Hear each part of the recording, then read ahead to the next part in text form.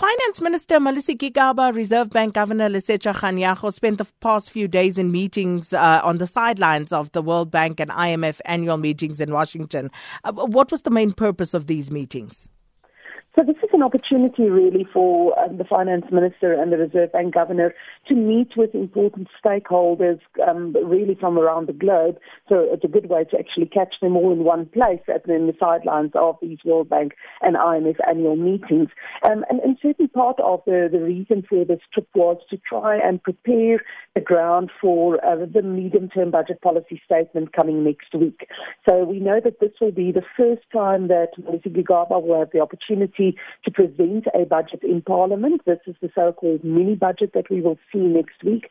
And we do know that these mini-budget statements really focuses on the fiscal plans, the 3-year fiscal plans that government has, and it includes those crucial things like the forecast for growth, what is the expected tax revenue, and where will those taxes come from, and then, of course, also the budget deficit. Now, we know that this course for our public finances is really what is so important for foreign investors to look at, for the likelihood maybe in future if one needs additional funding from outside, let's hope not from the IMF, but certainly that there is a proper charted course for our public finances that will show how we plan to grow the economy and create more jobs. We also know that the credit ratings agencies, like S&P Global Ratings, Moody's and Fitch Ratings, will all be watching this mini-budget very carefully because they are all expected to review South Africa's credit rating again in November. And although it is very unlikely that they will make any change, or announce any change during November, they will certainly be watching this mini-budget next week very, very closely. So I certainly would not expect any shocks in the mini-budget next week. They would probably want to wait to see what comes out of the ANC elective conference in December before they make any specific changes. But this really was an important opportunity for Gigaba and Kganyago to meet with international leaders to try and set the course for the next couple of months and to really try and appease their fears that things are still on a solid fiscal path in South Africa.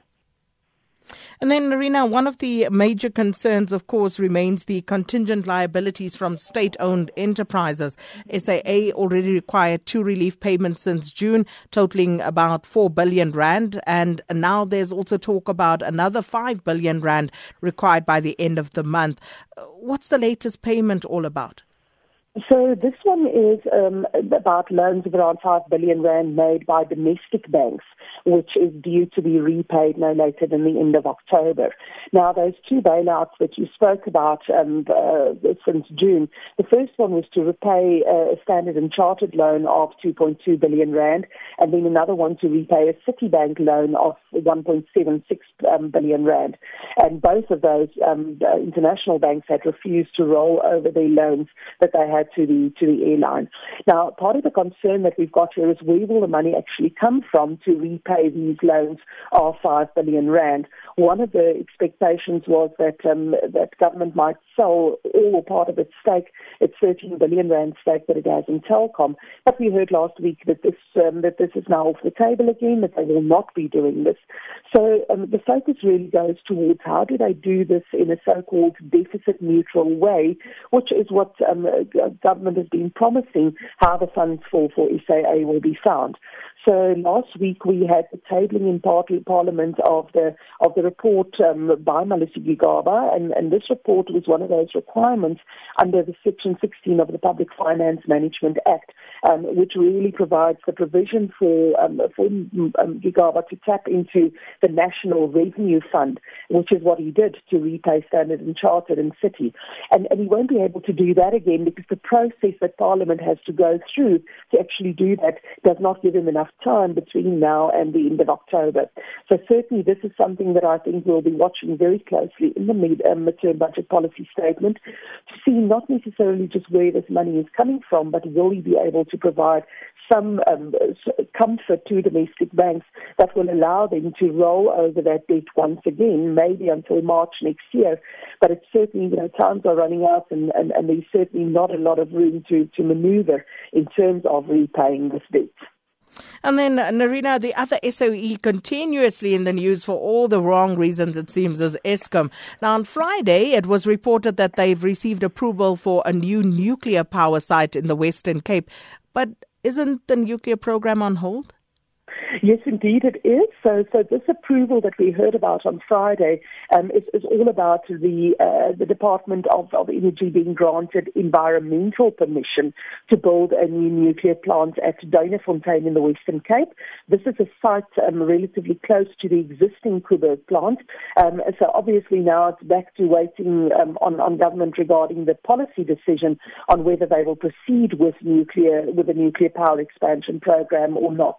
So this was just an environmental approval. The DEA, the Department of Environmental Affairs, published their final environmental impact report for the Nuclear One power station and its associated infrastructure. Now, there were a couple of other sites also that they've looked at. For example, Taystpunt in the Eastern Cape certainly was also one that was looked at. And then there's also 3 other sites, Skulpfontein and Brazil in the Northern Cape, and Bantamklip in the Western Cape. So these are all possible future options for nuclear plants.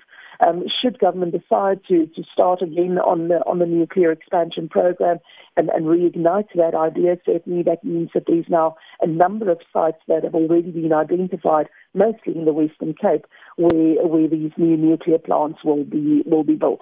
But yes, we're still waiting for the updates on what will happen with the actual nuclear bill and whether we will be allowed to continue with that. Certainly, fortunately, in the meantime, there's a lot of good progress being made on renewable energy sources, amazing new solar plants that have seen the light of day in recent years. So certainly we are finding that there is good support for renewable energy coming through, which hopefully will mean that we will not need to actually go the nuclear route any longer.